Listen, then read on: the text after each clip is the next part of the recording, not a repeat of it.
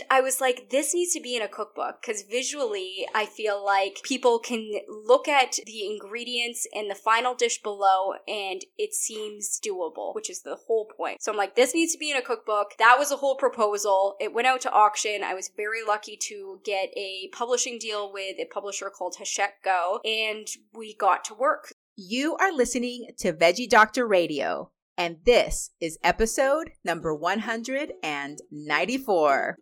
Welcome to Veggie Doctor Radio. I am your host, Dr. Yami, board-certified pediatrician, certified lifestyle medicine physician, certified health and wellness coach, author, speaker, mother, wife, and human being.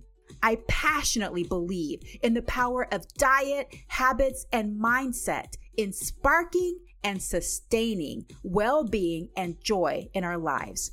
This podcast combines expert interviews and thoughtful monologues to explore plant-based nutrition, lifestyle medicine, parenting, mindset, and other exciting and fun topics.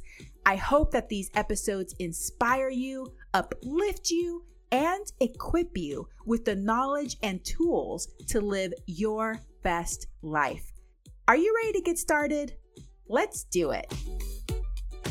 Welcome back, veggie lovers, to another episode of Veggie Doctor Radio. Today, I have the founder of PlantYou, Carleigh Bodrug. She is the cutest and the sweetest and super amazing. She has a new book coming out very soon. Talk all about it in the episode. But Carleigh Bodrug is the founder of PlantYou, a social community of over 1 million followers whose mission is to help people eat more plants through simple and approachable vegan recipes, a digital meal planner, podcast, and everyday lifestyle tips. She lives in Ontario, Canada with her fiance Jesse and Persian cat King Tut.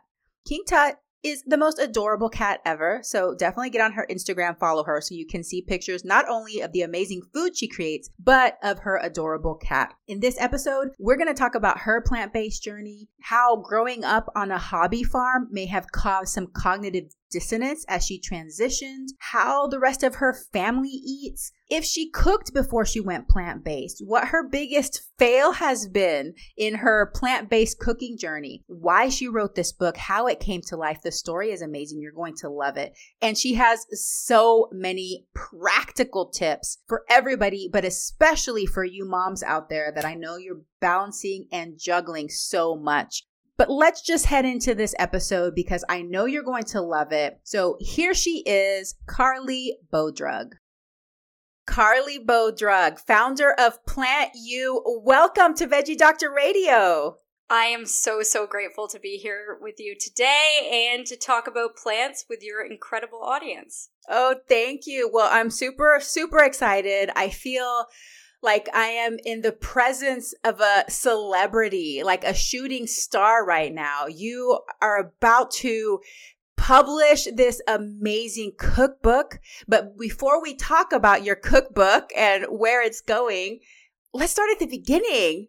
Like so many years back, before this was even a figment of your imagination, how did you become plant-based? Tell me about your plant-based journey and what triggered the change. So when I was 11 years old, my father was diagnosed with stage 2 colon cancer. And like many kids, my dad definitely like my hero. And it was very traumatic. He had the colon cancer surgery and then chemotherapy for several months after. And the interesting part about it is back then, on the Canada Food Guide specifically, we thought that eating meat and dairy was the healthiest thing you could do. So I lived on a hobby farm all growing up, and for breakfast, lunch, and dinner, a meal really wasn't complete without either meat or dairy, if not both. So my dad went from having this really life-changing diagnosis, and we just continued eating the meat and dairy, and thank goodness he is a survivor. But fast forward to 2015, and the World Health Organization announced that red and processed meat were now classed as Group 2 and Group 1 carcinogens. And really what I remember from that day is that my dad was angry because we had just been like feasting on the very thing that could have contributed to the cancer, if not very much did not help matters. And from that point on, as my immediate family, we started transitioning to a plant-based lifestyle. And what I always say to people is that, like, when you kind of open the lid to that plant-based lifestyle, it's like opening Pandora's box. So very quickly, I learned about the environmental impact of animal agriculture, the factory farming and the devastation to our animals, as well as the incredible health benefits, all pointing to a plant-predominant diet being just this incredible thing for your health on every level. So I did not know how to cook, number one. Number two, literally the biggest meat eater, cheese eater you know. So I was truly starting from square one, and I decided to start kind of documenting my own personal journey to adopting a plant-based lifestyle on Instagram under the name PlantYou. Set up a website, started blogging and sharing like my really simple recipe creations, which at the time, I remember like one of the first things I did when I decided I really wanted to start eating plant-based was go on Pinterest and search the word vegan. And it was like this endless stream of these absolutely gorgeous nourish bowls with like carved avocados and spiralized zucchini. And I was like, I can't do this. Like, I don't, this is too much. So I took the approach of really just swapping regular things in the food that I already enjoyed eating. So like my mom's bolognese pasta, and swapping in lentils for the ground beef instead. And that's the approach I took and kind of built up on it. And I think that really is why my Instagram channel was probably successful from the get-go, was because it seemed accessible to regular people like me who had no idea what they were doing. I love that. I love how you took this minimalist and essentialist approach, and that whenever you saw these pictures of this gourmet food that took a lot of time to prepare, that it didn't discourage you. Instead, it inspired you to find a different way. So inherently, you are a problem solver at heart. I love that. What was your motivation to start documenting your journey, like you said, to start the Instagram and start the website? Was it because you were feeling passionate that you wanted other people to learn about this? Or did you feel like that was going to keep you accountable, a combination of those things? It was a combination. So I come from a journalism background. My education, I have a degree in broadcast journalism. I was actually working as a radio host when all of this happened. So my natural inclination was to share things, right? But beyond that, I cannot tell you, and I don't want to get like too woo-woo about this, but I felt so called from a soul's purpose to share about a plant-based lifestyle. And it's like this thing, it's typical, right? You hear about vegans like they want to shake people. And I get that because like I just felt like, oh my goodness, this plant-based lifestyle is amazing for our health, amazing for our planet, amazing for the animals. Why is nobody talking about this? Above and beyond that, of course, my dad's cancer was a driving factor, but I also, as a child, had been prescribed laxatives as a kid because I was so constipated. So this constipation issue lasted up until my early 20s. And what do you know? As soon as I go plant-based, that was the solve. And I realize now it was a complete lack of fiber in the diet. But that was another driving force for me to be like, people need to know about this. Like, it's very simple changes in your lifestyle, and it can have such a dramatic impact in every level of your life.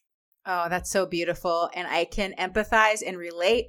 I was also a constipated kid, a constipated adult, took the vitamin M or the Miralax for so many years. And yeah, that's not a problem anymore. I am now a super pooper, the super pooper category, and I am proud. So it's a nice place to be. It's crazy to think about because I know you probably get this every day as well, but everybody's always like, where do you get your protein? And I'm like, oh my goodness, we're focusing on the wrong thing here. Like, something like over 90% of North Americans are not hitting their fiber amounts for the day. And like, we're all walking around constipated, which is not a good feeling. And fiber is in plants, right? Like meat and cheese are devoid of fiber. So if that's what you're primarily eating, you've got to think your digestive digestive system is just naturally sluggish, which mine certainly was. And it's scary to think that a doctor, I was like 12, was like, oh, just here's some laxatives. Yeah. It's just so common. It's one of the most common reasons that children go to the pediatrician is chronic abdominal pain and constipation. So yeah, we've got our protocol down pat, you know? But speaking of meat and dairy, let's go back to you growing up on a hobby farm, and you were surrounded by animals. You grew up with the notion that this is natural, this is normal, this is what we have to do as humans, but we're going to do it ourselves. We're going to do it more natural, you know, the things that go along with that. So when you and your family learned more about plant-based nutrition, its association with health, but also, of course, like you said, the Pandora's box, it all comes flooding in and you're just like, what? Did you struggle with cognitive dissonance as you were learning about that and trying to reconcile that with your childhood experiences? It was really odd. So when I say a hobby farm, like my parents live on a hobby farm, but we had chickens that we ate the eggs of and horses, but we weren't actually farming meat per se. With that said, we ate meat for every meal. We used the eggs and whichever else. But it's so interesting because my parents and even my sister, who's a vet tech now, biggest animal lovers you can find. Like my whole life, my dad and sister were constantly rescuing birds that were like injured on the property and like taking in cats and dogs and whichever else. So that cognitive dissonance, huge. Like it still to this day rocks me that we would be like taking in whatever animal that is hurt or injured on the property and then sitting down and having like a steak for dinner. It's the weirdest thing. And you have to wonder, right? Like, where does that come from? Why are we so conditioned to think that this is just a normal thing to do? Because when you open that Pandora's box, you quickly realize that this is very odd, actually. Like, especially the dairy milk thing. Like, drinking milk from another animal, when you really start to think about that, it's like, this is weird. Why were we doing that? So 100%. And I think it takes a while to come to terms with that you've been conditioned your entire life to believe this thing, but how did it happen? It's weird. Exactly. And the conditioning goes deep. In fact, the other day I was having a conversation with my kids. I like to just philosophize with them and throw hypothetical questions out at them. But a few years back, they actually had very short time, very temporarily, an ice cream store in Washington, D.C. that was made from human breast milk. I don't know if you heard about this. It didn't last too long. But I asked my kids, I was like, would y'all eat ice cream made from human breast milk? And they're like, no, you know? And I think the same thing. Like, I'm just like, that just sounds disgusting to me. Like, I wouldn't do that. But of course, it's okay for our human babies. And then it's okay for us to drink cow's milk, which, like, my family are dairy farmers. And so I grew up seeing milked cows. And at the beginning, when I was a little, they were still milking by hand. Now they use, you know, the equipment and the machines to do it. But they poop at the same time. They poop and they pee often while they're being milked. And that poop like literally splatters on the ground and gets into the buckets. Like, it's getting everywhere. And I remember seeing that and I was like, that's kind of gross. But it was like putting your fingers in your ears and like, la, la, la, la. Okay, I'm just going to pretend I didn't see that. And I'm going to go drink my milk, you know? So, but it's funny because the conditioning is so deep that even now as vegans, my kids are like, yeah, no, I wouldn't be able to drink that. But at the same time, they'd probably be fine flexing here and there for dairy, you know, as they do sometimes at birthday parties and stuff. It doesn't cause that same disgust or reaction in the pit of their stomach that another thing would. So it's super interesting to me. It's weird. It's just weird. Yeah, it is. It's human brain is just fascinating, really. Tell me about the transition for the rest of your family. So it sounds to me like y'all all learned this at the same time. Your father had this reaction, you know, like, why didn't anybody tell me? Why didn't my doctor tell me this? It seems like they should tell me this. And now for a very important message. Hey, veggie lover, if you are looking for free resources to guide you on your plant-based and healthy living journey, go to DrYami.com/free for tons of free downloadable PDFs. Hundreds of people have taken advantage of my tips to help them reduce meat and dairy consumption, navigate eating out, and build satisfying plant-based meals. Download one or download them all, and don't forget to share with friends and family. DrYami.com/free. And now back to the episode. Then did everybody transition at the same time, or did it go in phases? How did it happen? It's interesting. So I was motivated. So I'm like, I'm going vegan. And it took me a year actually to go completely vegan, but I was motivated. That was the direction I was heading. My mom right away was like, I'm giving up the meat and the seafood, but now I still eat cheese. And my dad was like, I'm going plant-based, but if I'm out for dinner, I might have like a burger or something. And still to this day, my parents are like that. But I think it's a testament to, my dad is now 71, my mom 65, and this was 7 years ago. So like, I think at any age, it's amazing that they were so adaptable and open to that. My fiance as well, I've been with him for 10 years. He probably had the most visceral reaction when I was like, yeah, I'm going vegan. And he was like, what do you mean? Because up until that point, our favorite food was like steak. So he's like, how is this going to impact our relationship, right? Which is a real concern. But Yes. Over the years, I've won him over, and he's now like 95% plant-based. I'm working on that 5%, but that's hard. Like, I feel like that last bit is a hard needle to move. And 95% is amazing.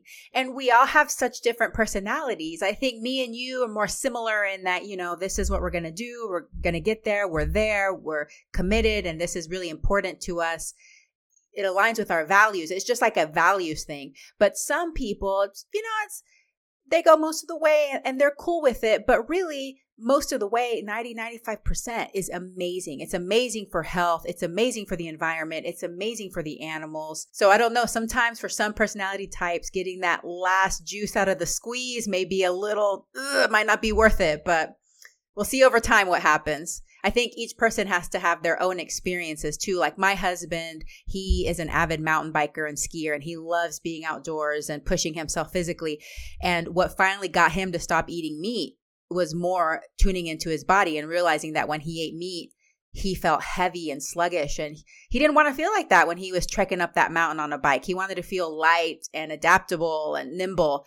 And that's his motivation, is tuning into his body and be like, I don't want to feel like that, I have such like a similar story. My fiance just competed in his first Ironman this summer, and I can't tell you, like, he just said that when he is eating 100% plant-based, he just feels so much better from an inflammation perspective and a performance perspective. So that really wins some people over. And what I always tell people on my channel, I think the social aspect is very stressful for people. And it was for me at first as well. It was like, what am I going to tell people? How am I going to go to my Thanksgiving dinner and not participate in the turkey?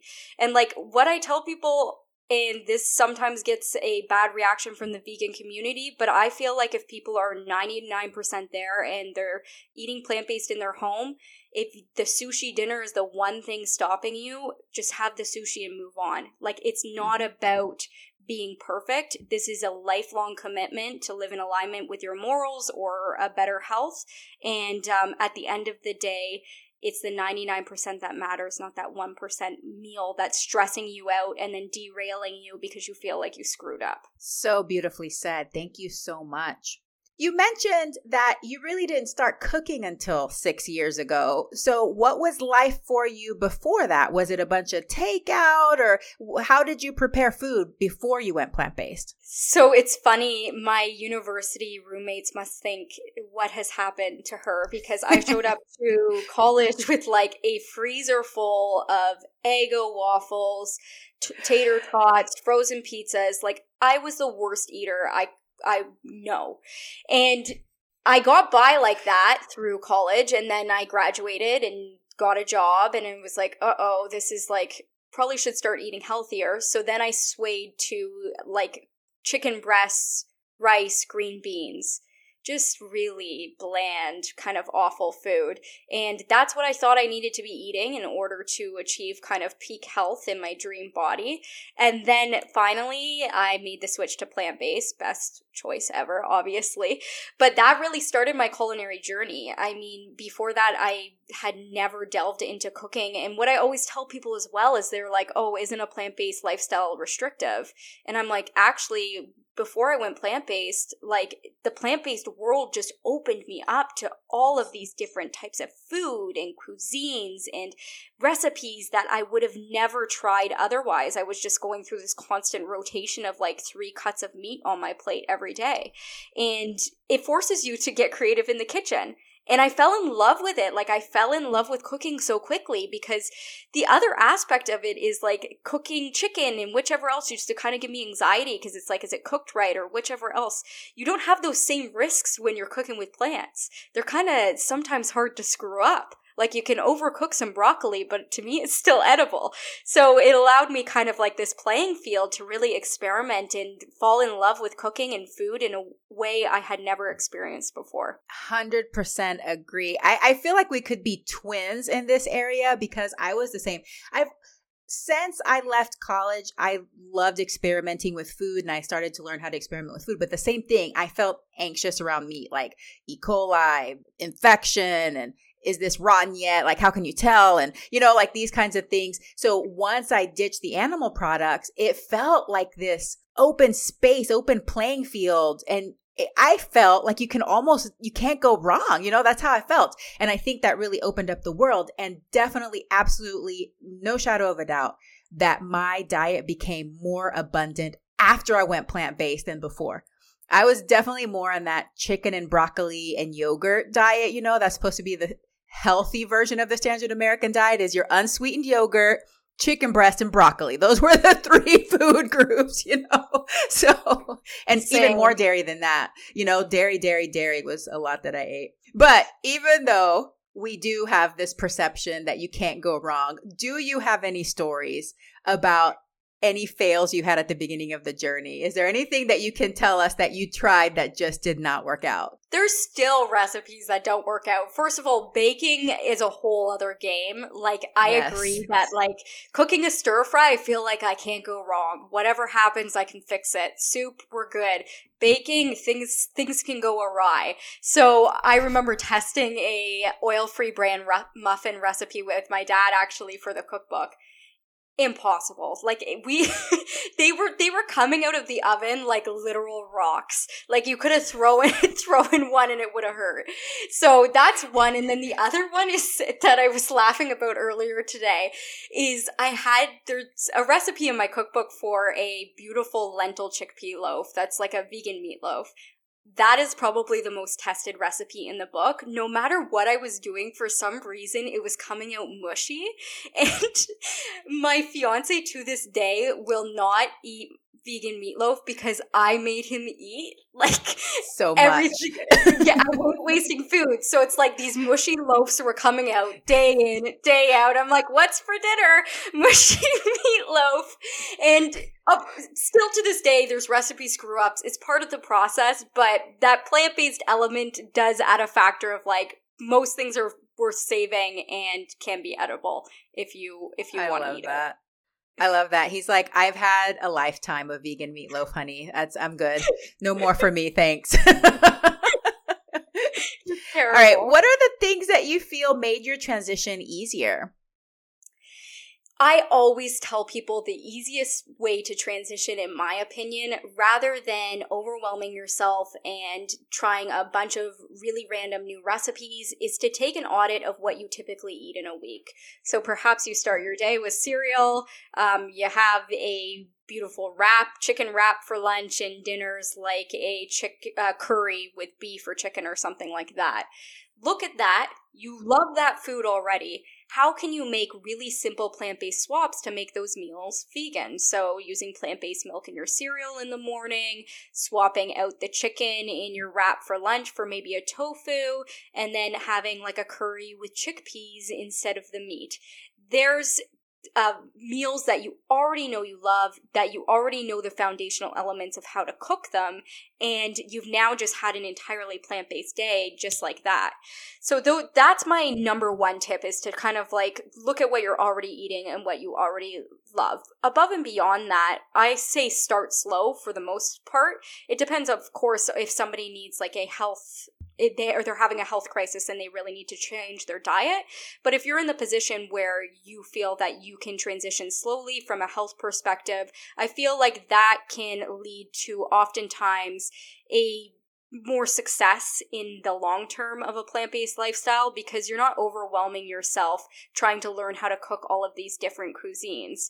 For example, like I was one of those people who said that they could never give up cheese. And then slowly, like maybe a couple months into my plant-based journey, I learned that you could make like a tofu ricotta, and you can blend cashews into a beautiful cashew cream, or make like a vegan cream cheese out of it.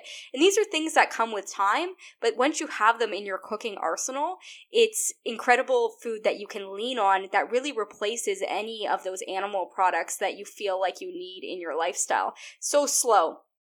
Changing out a few meals per week at first and building up week over week is a strategy that I always suggest to people, and not being too hard on yourself.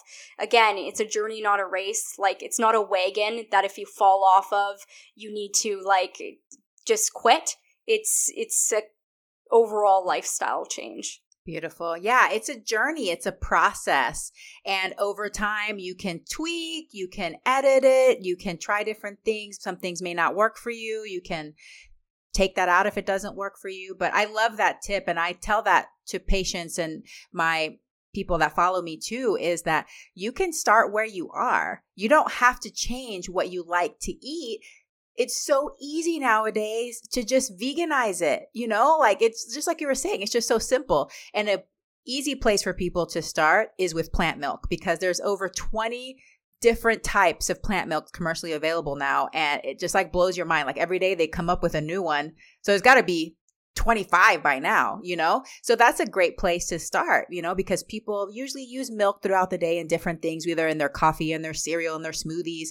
So that's an easy place to start. I want to hear more about your journey into sustainability and low waste cooking. So I definitely am interested in this as well. My family and I, we practice minimalism, and it's a practice, but we do our best and try to make our home as sustainable as possible. How did you get into this? So definitely one of the core motivations for leading a plant-based lifestyle is the environmental impact that animal agriculture has. And as you start to kind of dig into that, you realize that food waste is a real issue. I think something around 40 to 50% of edible food actually is wasted in North America, which contributes to methane and in turn global warming. So I've just been doing these things in my home, these little hacks to kind of reduce our own personal household food waste. And one day I threw one up on Instagram. I think it was like orange peel candy, and people just went nuts over it. So I'm like, oh, like people are interested in this. So I just started sharing the hacks that we already do in my home, but then it's kind of propelled me to learn a lot more about low waste living and this desire to really kind of look at the things I use in my everyday life. And like you, I like to align myself with minimalism. I don't know that I'm doing a perfect job, but again, that's a journey within itself. And I think if you're kind of going down the plant-based path, it's kind of a natural step to start looking at other factors of your life and the impact that they have on our planet, because she needs help. It can be scary when you look at the data, for sure. And every little bit helps. There's no perfection. I mean, there's different levels. I would be embarrassed to show you my lipstick collection and now how many frames I have for these glasses. They're magnetic frames. And I have like 18 now because I cannot stop buying them because I just love the color. So yeah, I'm not perfect, but you make choices in your life. Where are there areas where I feel like I can reduce my use of something or reuse it or not buy another one? So my car got totaled in November. My little baby that I'd had for 12 years. I loved her. Little Subaru Impreza Outback Sport. She was so cute, two-toned. My husband looked after it got totaled And there were no other ones used available in the whole country. That is how rare and unique she was. Okay. So we opted instead to see if we could go without my car because my son drives. He has to drive to school. And then so we only have 2 cars for 3 drivers. And that's been since November. And my husband and I both are able to walk to work. So we take turns walking to work while the other one has the car to pick up my younger son who still doesn't drive. So we're going to see how long we can make it before it becomes utterly frustrating. But, little things like that, like what little tweaks can you make in your lifestyle so that you contribute less to this climate change and the use and the waste and all of the things that we're creating as being humans on this planet. But I love that you address that because there's some people that just aren't aware. And then once they become aware, they can start making changes that fit within their lifestyle. Little by little, each year you add something different that you're willing to do. And as your situation changes in your life, there's some things that you're willing to do now that maybe you weren't before. So I'm glad that you do it. Thank you. And one thing I do want to mention is that I feel like oftentimes the onus is put on individuals as well to make these changes, which there should be, but also remembering that the top 100 companies contribute to something like 80% of greenhouse gases. So what this movement is really doing, choices that you're making, choices that I'm making, and this message that we're spreading is, I think what we're going to see is an industry shift, which is what we need to see, right?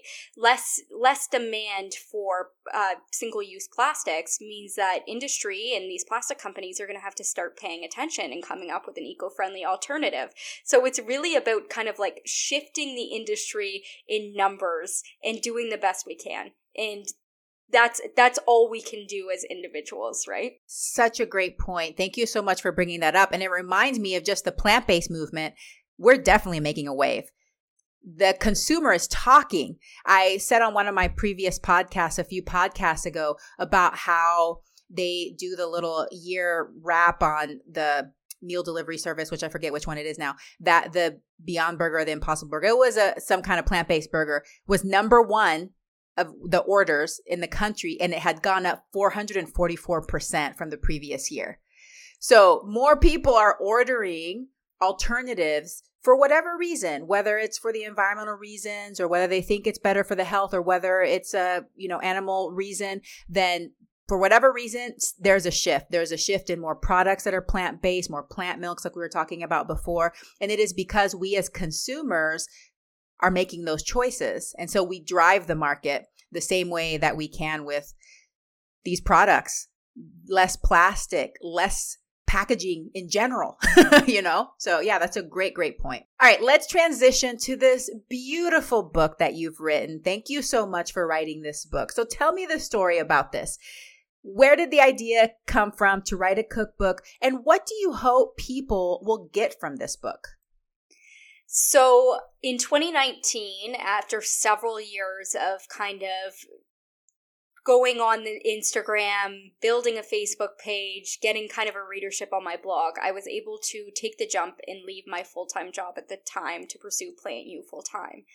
And it was really interesting. I've never actually told this story, but I started following Dr. Will Bolsewitz, who is this incredible gut health doctor who I'm sure you know about. He's just the best. And I was like, everybody needs to follow this guy because the information he's putting out here is so groundbreaking. It's basically he talks about how the gut health microbiome impacts every aspect of our health, and a plant-predominant diet feeds positive gut bacteria. Without getting too into the weeds, you should have him on here because he's fantastic. So we started talking back and forth, and he's like, "Oh, when are you going to publish a cookbook?" And I had never really thought about it up until this point because I didn't see myself as someone who could publish a cookbook. I was like, I'm not like Martha Stewart or Rachel Ray. I barely consider myself a good cook. And he was generous enough to give me a call and talk to me about the book publishing process, and it kind of lit a fire under me, and it was the weirdest thing. 3 days after that phone call, I had a literary agent message me on Instagram, and the most wonderful woman. Synchronicity. Yeah, it was the craziest thing. It was just the weirdest thing. She has been like such a light in my life. And so then the book process began because she's like, you need to do a plant-based cookbook. And at the time, my account had really grown. I wasn't doing any videos, and my account had grown foundationally from sharing these infographic recipes, which include like the ingredients on the top and the finished dish below. Really simple plant-based recipes that I was cooking, so people knew if I was cooking it, they could cook it. And I was like, this needs to be in a cookbook because visually, I feel like people can look at the ingredients and the final dish below and it seems doable, which is the whole point. So I'm like, this needs to be in a cookbook. That was a whole proposal. It went out to auction. I was very lucky to get a publishing deal with a publisher called Hachette Go, and we got to work. So this was over 2 years ago now, and the cookbook is now being published. But at the end of the day, what I wanted the cookbook to be, and I do think it kind of lived up to this, is like the ultimate kind of manual for anybody who wants to adopt a plant-based lifestyle and is coming in from being green. That's why it has 140 recipes: breakfast, lunch, dinner, dessert, appetizers, salad dressings, sauces, cheese sauces, because I wanted people to be able to lean on it. Like, I don't know what to eat for breakfast if I'm plant-based. Well, there's like 30 recipes to choose from in there, and they're really simple, and like anybody can cook them. And then I had the foreword written by Dr. B, so it's very full circle. And now it's here, and it's just the craziest thing ever. Like, very surreal. And still to this day, I have like very bad imposter syndrome about the whole thing. But I've accepted that perhaps the magic of the book is the fact that it's not written by a professional chef. It's a regular girl, and these recipes are really, really easy. What a beautiful story. And the thing about your book, though, it's beautiful to look at, but it really looks accessible.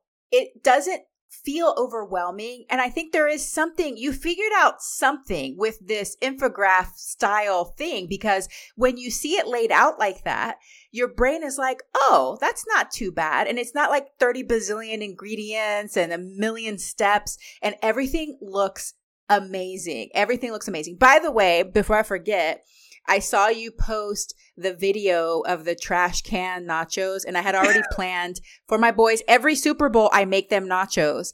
And I saw that recipe, and I asked my husband, I was like, what do you think about this? And he's like, yeah, that's what we're going to have. So I will be making that this Sunday for the Super Bowl. So thank you so much for posting that. But in the book, I just feel like, and going through the breakfast and seeing the different smoothie recipes and then the sauces recipes at the end, which I'm a big sauce lover. I feel like if you have a sauce, you're good. You just throw together whatever and just put it with the sauce. Oh my God, so amazing. So I can't wait to try those. But I think you're onto something, and I'm glad that the synchronicity happened in your life the way it did, because this book needed to come to life.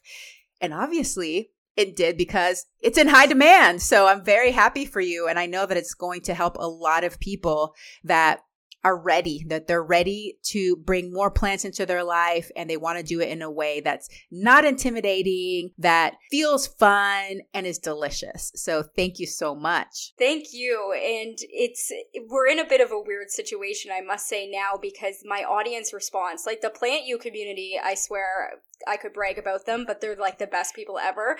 They like wrapped their arms around this book and have pre-ordered so many copies that I had a call with my publisher yesterday, and they're like, we're at risk of running out of stock a couple of weeks after your book is out. So like it could sell out in Barnes & Noble, etc. And because of these stockpile supply chain issues that are plaguing so many industries, and specifically hardcover books, they're not going to get new books until June. So if anybody's listening and they're like, I want a book, you might want to order now-ish, because it's like a very odd situation, and I just feel so bad. Like, I feel so bad that it's potentially selling out, but the PlantYou community, just crazy and awesome. Well, I'm not worried about it.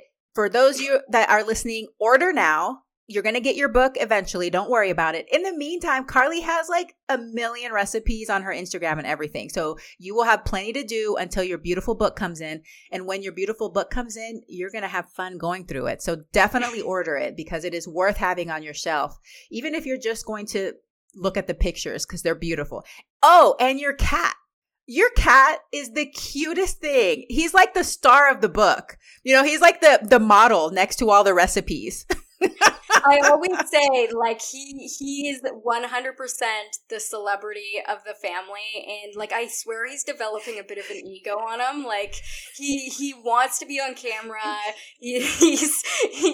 People love him. My cat's name, for anybody listening, is King Tut, and he's like this fluffy orange Persian cat, and he's just something.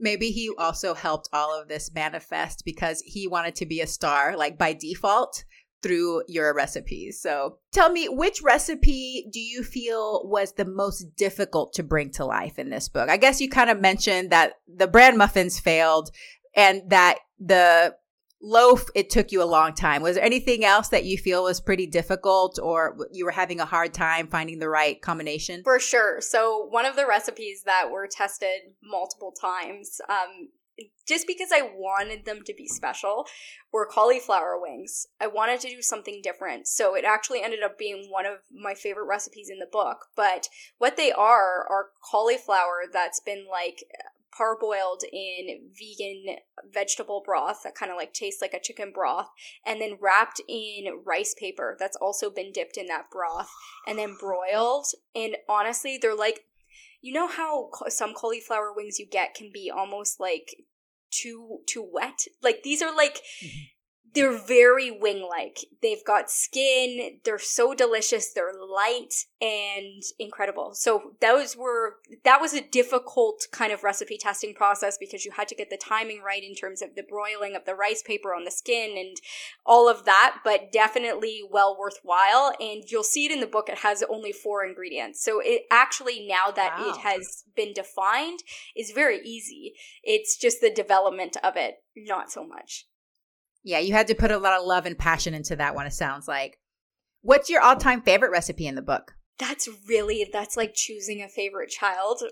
But if I had to, actually this week we made, I'm very inspired by Thai food. Thai food is my favorite all-time cuisine. And in 2016, my fiance and I were really lucky to travel Thailand, and I was able to take a cooking class, and they were so gracious to amend everything for me to be vegan. And I made this like red Thai curry from scratch in this cooking class. So I used the foundations of this recipe to create this red Thai curry soup. And I talk about that in the head note, but this is something we make so often, like all the time. And it's the versatility of it as well, because you can use basically any vegetable in your fridge. You've got broccoli, use broccoli. You've got cauliflower, use cauliflower. You've got sweet potato or regular potato. Doesn't matter. It's going to turn out delicious. You can serve it over rice. You can serve it with ramen noodles. You can have it on its own. So it's like one of those really kind of mainstays that we have on a monthly, if not weekly basis that I just can't recommend enough. Oh, that sounds delicious. And I agree that Thai food in general, I feel like they use so many different vegetables and so many fresh vegetables, especially in the soups. So that makes sense to me that you can just use what you have and it's going to work because that broth is what really brings it together. That kind of was my next question, is what is your food look like on a daily basis? I mean, you're spending all this time recipe testing and making these amazing recipes. Does everything that you make look so beautiful? And now for a very important message. Hey mama, if you are feeling frustrated about mealtime battles, worried that your child isn't eating enough or eating enough vegetables, afraid that your child is going to get some awful deficiency or disease because of the lack of diversity in their diet, I wrote a book that might be for you. A Parent's Guide to Intuitive Eating, How to Raise Kids Who Love to Eat Healthy is available in paperback, ebook, and audiobook through all major online booksellers. Did you know that most children are born with the innate ability to eat the appropriate amount of food to satisfy their hunger and support appropriate growth? Despite this, parents are still anxious and confused about how much and what to feed their children. In addition, many children are labeled as picky eaters or develop behaviors such as hiding and sneaking food. There's also a growing epidemic of dieting behaviors and eating disorders beginning at alarmingly young ages. In my book, you'll learn the 5 pillars of healthy eating, how to apply intuitive eating through all the stages of development, lifestyle habits that support healthy eating and body image, troubleshooting and problem solving for picky eaters, overeating, and dieting behaviors, how to create and foster a healthy body image in your children, how exploring your own body image and relationship with food will help raise an intuitive eater, and what foods to offer your child at different stages of development. A Parent's Guide to Intuitive Eating, How to Raise Kids Who Love to Eat Healthy, available in paperback, ebook, and audiobook through all major online booksellers. Are you ready for a fresh approach to feeding your child? For more information, visit dryami.com/book. And now, back to the episode.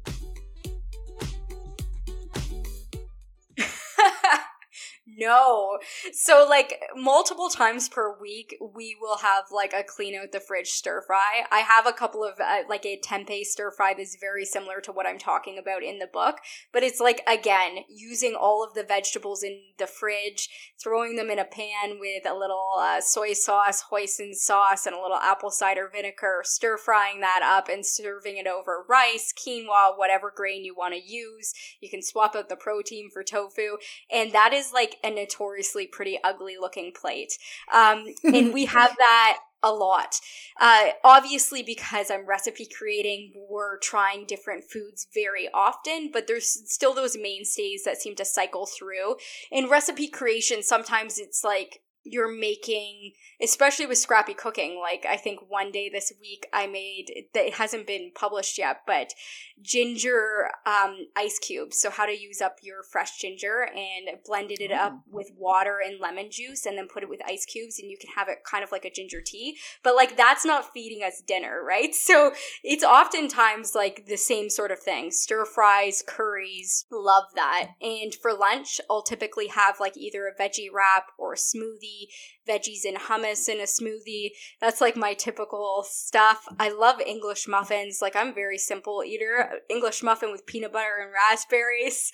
It doesn't have to be crazy complicated. And my diet definitely doesn't look like something you would expect, I guess, if you were kind of like looking at a recipe creator. I love it. Well, you're a woman you've got busy life. You have a lot to do, especially right now with your book launch. So I'm not surprised at all. And in fact, I asked that question almost to prove a point, because I think that sometimes people look at Instagram and they do get disheartened and they're like, my food doesn't look like that every time. And that's totally fine.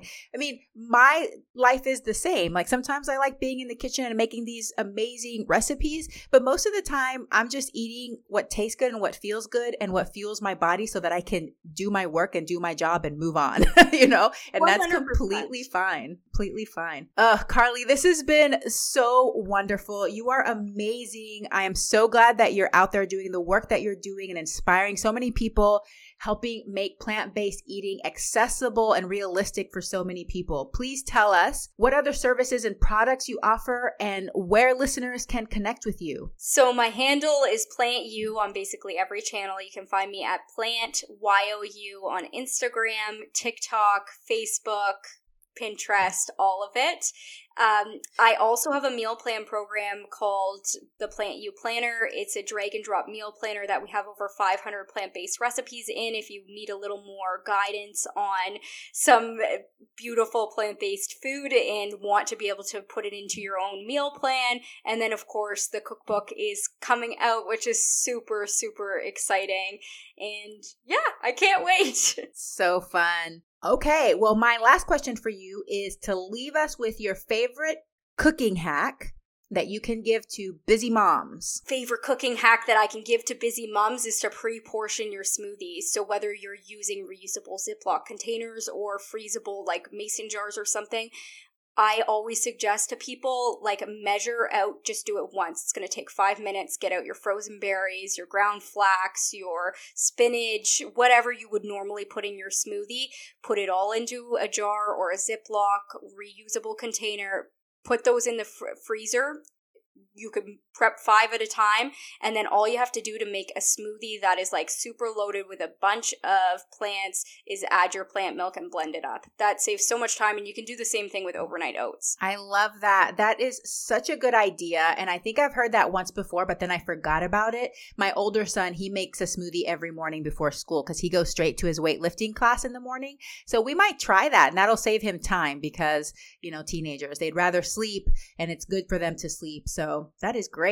Carleigh, this has been so great. Thank you so much for your time. Congratulations on your book. Keep doing the work that you do. Thank you so much and have a very plantastic day. Thank you. I have so much gratitude for you and your audience.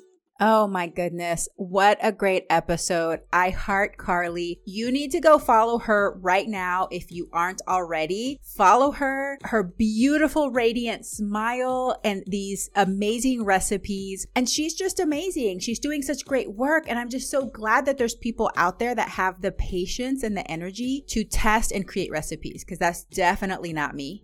I'm a little bit lazy, but my food tastes amazing. Don't get me wrong. My food tastes amazing. But recipe creation is a whole beast. Like, that takes time and energy. Just like she was saying, how many days it took for her to test this muffin that eventually she just scrapped. And she's like, nope, that's not going to go in the book. That's a lot of time and energy. So we have to support these recipe creators that are doing such great work so that we can eat amazing food when we don't have the inspiration. So please follow her. And I also wanted to mention, for those of you that are new to the show or just didn't realize, I have interviewed Dr. Will Bolsowich. It was episode 98.5, Getting Fiber Fueled with Dr. B. It's a fantastic episode. We will link the episode in the show notes so that you can easily go to that episode if you want to listen to it. But such great information. And she's right. He's doing amazing work as well. And he's onto something with those plant points. I think the more we can simplify this for everybody, make it easier for people just to choose more whole plant foods. It doesn't have to be all or nothing, y'all. It doesn't. If you're not all the way there, that's okay. How can you incorporate more whole plant foods into your life? Fruits, vegetables, whole grains, beans, nuts, and seeds, and they taste so good. There is no deprivation here. Remember, it is not deprivation. It is abundance. All right, you need to get off of your phone right now. Well, stay on your phone, but get off of this episode. If you have not already pre-ordered Carleigh's book, go now and pre-order it. PlantYou is the name of the book, altogether one word, PlantYou, and that is Carleigh Bodrug. Follow her, buy her book, enjoy plants. Thank you so much for listening, veggie lovers, and I hope you have a very plantastic day. Hey, veggie lover, I hope that you loved today's episode. Will you take a second and do me a huge favor? Please subscribe to my podcast so that you never miss an episode. You're the reason I'm here, and I want to share it all with you. Thank you for listening, and have a plantastic day.